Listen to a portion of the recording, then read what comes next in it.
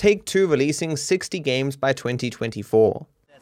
Did you guys hear that apparently Take-Two says they're going to be releasing, what was it, 60 games by 2024? Surely includes a bunch of mobile titles and stuff, but apparently it's going to be some full single-player experiences as well. 60 seems like a lot for 4 years. That's what they claim. Yeah, Take-Two owns like fuck tons of stuff. They're not going to just going to be releasing some Rockstar games. They're not going to release 60 Rockstar games. The artists that make me feel. I know Matt said he likes music that makes him feel, so I'm interested in what songs or musicians in particular he likes. The ones that come to mind, Meatloaf, Post Malone, Disturbed, and Sabaton.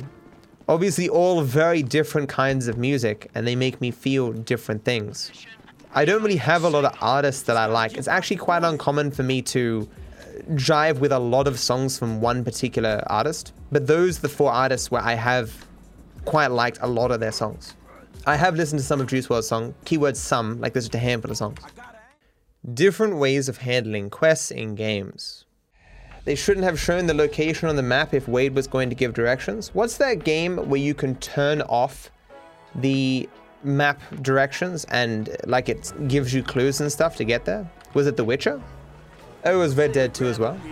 It gives the option if you want to figure stuff out. I wonder what percentage of people prefer to play the game that way, where they're given clues and they have to figure it out. I mean, it certainly is a lot of fun solving a puzzle. I personally don't have the kind of time for that, so I much prefer just to be able to go along a linear story and see the cool stuff, rather than attempting to make myself a cool story as I go. Can I imagine doing this run without a map? Easy as all hell. The only difficulty that would pose is not being able to see the police on the map. So you'd turn around a corner and see a cop. Although, a downside of always having the map is you don't learn the map. You know, just like in real life, how you have GPS, you don't bother memorizing landmarks and stuff. The same thing happens with playing video games. You're just always following the map, and so you go, oh, there's this building here? How have I never seen this? And you've driven past it 800 times, so you're always looking at the map, so you never notice the surroundings. Why I sometimes delete the online recordings of my live streams. Why are some of the VODs not available? Usually when I leak information that I shouldn't. I actually noticed when I was looking for a keyboard, I actually leaked my suburb like 4 times. I didn't realize that Amazon in multiple places is like, hey, so this is delivering to this specific place. Is that okay? Like, thanks, Amazon. Lucky it isn't my exact address, but I mean, fuck. It's like, Amazon, I know where I live. I've done that so many times, yes, I have. I mean, I've doxed myself specifically when buying pizza multiple times, but that was back when I was a smaller content creator. Next level leaking. I'm gonna shatter you guys right now, okay? In any given stream, the amount of people who are there is so tiny compared to the amount of people who are engaging with like my other content. We here on Twitch are like a special few compared to the grand scheme of things. I never feel particularly bad like showing you guys stuff first, except worrying that it will leak like somewhere else, but like I wouldn't show like an entire new video of something in case someone like just ripped it off the stream and uploaded it, but whatever. Like relatively speaking, telling you guys about something here, no one knows. There was a German YouTuber who screamed his address 7 years ago. To this day, people come to his house, just destroying his windows with rocks. He must be a hated content creator. He must have also been reasonably big or like baited people to do that. Why Germans are such a large percentage of my viewers? Lots of Germans in here. Germany is quite a large place. What is that, like 70 million population, right? There's a large English-speaking population. 80 million? Yeah, and I don't think you have competing live streaming services. Like, is there a German Twitch? Yeah, Twitch is a large German community to begin with. So it's not surprising to me that as a collective, Germans make up a significant portion of my viewership and Twitch's viewership in general. As a rule, the order of the percentage of Twitch's audience is how many people in your country do they speak English? And then just rank them in that order. And then you'll get the exact basic order of the largest groups on Twitch. Can I speak German? As long as you don't ask any follow-up questions? Absolutely. been speaking German my entire life. You know, my sister lives in Germany. That's actually true. Unfortunately, you can't speak any language other than English in my chat because you could be violating TOS and I wouldn't know it. My relationship with my sister. Has my sister studied German? A bit, I believe. I think what my sister did was she taught and still does teach kids English or something. I don't know.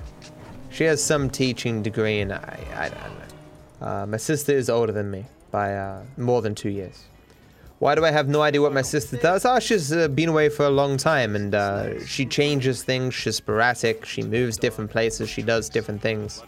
She's been that way her entire life. Half doing some things, finishing them ages later. You have a better chance of predicting the weather than you do, my sister. I am the polar opposite by comparison. I'm a person who likes structure, things that are predictable. I love her, but we are very, very different people. But despite our differences, there is no doubt in my mind that my sister will always have the best intentions for me and will always support me, whatever I do. And I feel the same way with her. And that's something that I treasure. Does my family watch my content? No, and I specifically told them not to. As I say, I may have done very poorly in life in regards to friends, in regards to romantic relationships, but I've done well with my family. As small as it is. Is TV dying? Matto, do you think TV is dying? Isn't it just known that cable TV is in decline? But I mean, TV has just been replaced by Netflix and stuff, you know? If by TV you mean the content that traditionally went on TV, no. It's just the content that traditionally went on TV is now going on other sources, you know? I mean, is it still TV if you watch Netflix on your TV? Basically, you know? I would just say the content from TV is now being put on a larger amount of platforms, meaning that less people need to watch TV to get their content. Like, clearly people aren't getting sick of high-budget edited content. Yep, cable is dying. People were sick of how expensive it was getting all those channels. Now we just have to pay, you know, for 17 different subscription services. Once upon a time, you know, Netflix and stuff was the cheaper option. Now, if you want to get access to the amount of stuff that you used to have on cable, you have to pay even more money in some cases. Do I have Foxtel? Would I give Rupert Murdoch money willingly? Fuck no. Fuck no. Pay to destroy my democracy? Why would I do that when they do it for free? Was I a live streamer or YouTuber first? Was I a Twitch streamer or a YouTuber first? I was a YouTuber. I think there is a scuffed history of my time online somewhere. But when I first started, I was a sort of commentary channel. Not really, it was more, I had some ideas about the world, thoughts about society, philosophy, religion and stuff without any formal education in these things. And I wanted to throw my ideas out into the world and get some feedback from people. At my peak, I got somewhere between 500 and 1,000 views per video that I released.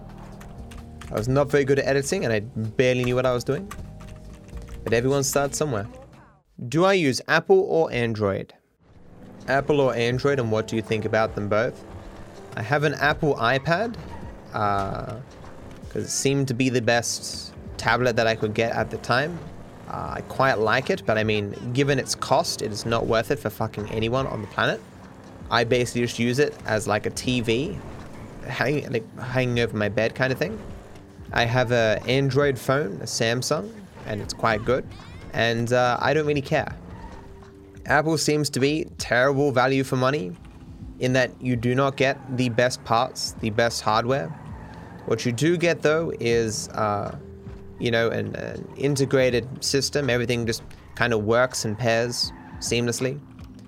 It's a very simplified experience. There's no complications. You get better RAM with Samsung? Are you saying that because of that video that dude made about how opening a particular Instagram story would crash your device, like lock it?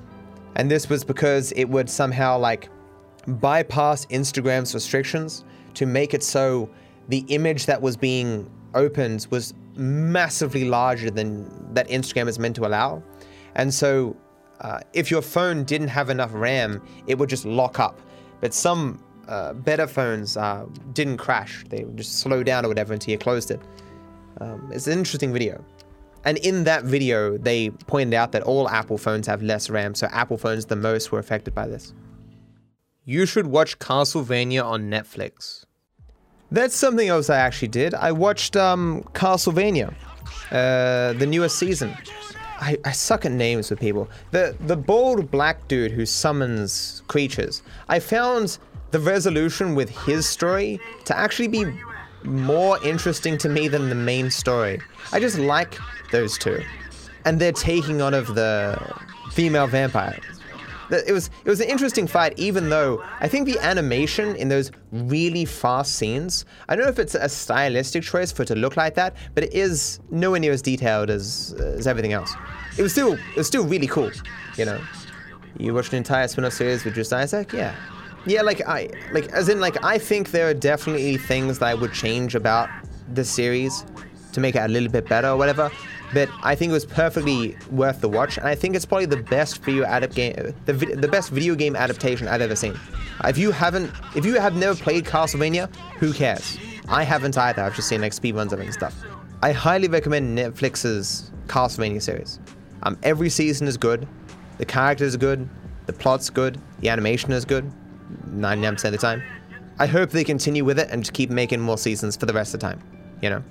The show stands tall on its own. I do wonder if people who've played the game are like, oh my god, they brought that character in, or they like, oh my god, they brought this enemy in or whatever, holy shit, you know. This isn't really a spoiler because it's just a generic enemy or whatever, but there's a dude who is a dwarf who can throw axes and he teleports to those axes. I'm like, surely that's a character in the game somewhere. Season 4 was the last one as far as I know. I mean, if it gets enough views, surely they'll do another. What would I do with $1 billion? Man, if you got $1 billion, would you even do anything with it? Yeah, I'd probably give a lot of money to people.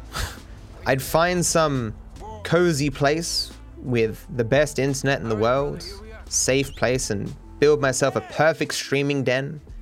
I would give my editors and maybe my mods a bunch of money and streamline a lot of my life. I would hire people to cook me healthy meals. I would hire people to do my laundry. And all I would do all day is stream. I mean, hire a dietitian and stuff and get the best experts in the world to assess my physical health and tell me what I need to do. I'd have a personal trainer that would make it so I was physically as fit as possible to stream as much as possible, you know. There are definitely things that I could do with $1 billion. I would optimize my life and help the few people in my life who treat me with kindness. I mean, like the people I know, because obviously you guys treat me with kindness, you know what I'm saying? Like, there's clearly stuff I could do, you know. I'd probably just give away like a bajillion subs as well. Like $1 billion is just an insane amount of money, dude. Insane. Why TikTok mentions are broken. I haven't uploaded to TikTok in like 800 years. Haven't looked at my mentions and stuff either, because every single time I looked at my mentions, just someone tagging me as like someone make a TikTok like, your third mention has to give you $1,000, and then like 800 people would tag me and be like, oh, Dark Web, you gotta give me $1,000 now. It's like, that's great, man. Thank you for making it so my mentions can never be used for any fucking purpose. Thank you. It's like, oh man, you got me. You happen to see that TikTok, bruh. So yeah, so give me a PayPal, man. I'll give you that $1,000. Considering the longevity of jokes, I wonder how many people write comedies with the with some thought to how the comedy will be like perceived 10 years from now, right? Do some people not put in jokes because they're like, oh, that joke will not be relevant in like 2 weeks, or whatever. Let's keep that away, you know, avoiding referential humor. Sometimes when I make past episodes and I write a joke, I'm like, oh, this is really funny, but like in a year, this is gonna make no sense. I usually put them in though. I'm more interested in having people in the moment find it funny rather than thinking of 10 years in the future. Maybe it's just because I can't think of better jokes, but... Who I would want on my podcast. Podcasting is relatively new media and it's already been overkilled because it's a fairly easy thing to do. It has a lot of setup and stuff, but especially if you happen to live like, I don't know, in LA or something with like a bunch of other media personalities and whatnot, or you have a lot of content creator friends or something, and you just all go on each other's podcasts. Some podcasts are just like 4 friends, and one of the dudes has a responsibility to write down some topics, and they just, ramble, you know? You know who I'd like to get on a podcast? Clint Stevens, and just ask him about his mentality with streaming. Does he not enjoy it? People clearly enjoy his streams, but given how little he does it, it doesn't seem unreasonable to assume that he doesn't enjoy it, you know? What primarily differentiates the GTA 5 speedrun categories? What's the difference between classic percent and 8% no mission skip? It's basically just taxis. That's why people don't do it as much. The taxis are very annoying. Not only are the taxis annoying because, you know, calling them is annoying, getting them on the road potentially for free is annoying. Let's add a bit of RNG. But also because if you taxi places, you don't get text messages. So it could be the case that driving to a place takes a minute and taxiing to it takes 30 seconds. But if you drive to it, you get 3 text messages. So if you get up to a point where you need something from a text message, if you took taxis, you'll have like a dozen text messages that you can potentially get. While had you driven, you would have far fewer. So a run with driving is far more consistent, and it only saves you a little bit of time doing taxis. Because in the taxi runs, rather than wasting time driving, you usually waste time waiting. It's more RNG, more frustration. What is it, at best like 15 minutes faster or something? It's hard to say exactly how much faster it is, because the 80% no mission skip world record is always less refined than the classic percent one, because there's less competition and less grinding on it.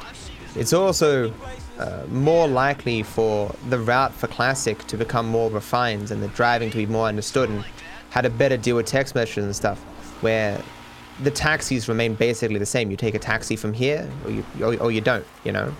So more optimizations have come in the classic percent category that have led to a reduction in the difference between it and an 8% no mission skip. Like any percent no mission skip, you could argue could be removed entirely, except that it leaves open for additional optimizations to be found in that category. And the category is different enough, distinct enough, that it should be its own category. In my view, the only thing that needs to be the case to justify a category is something that significantly changes the gameplay.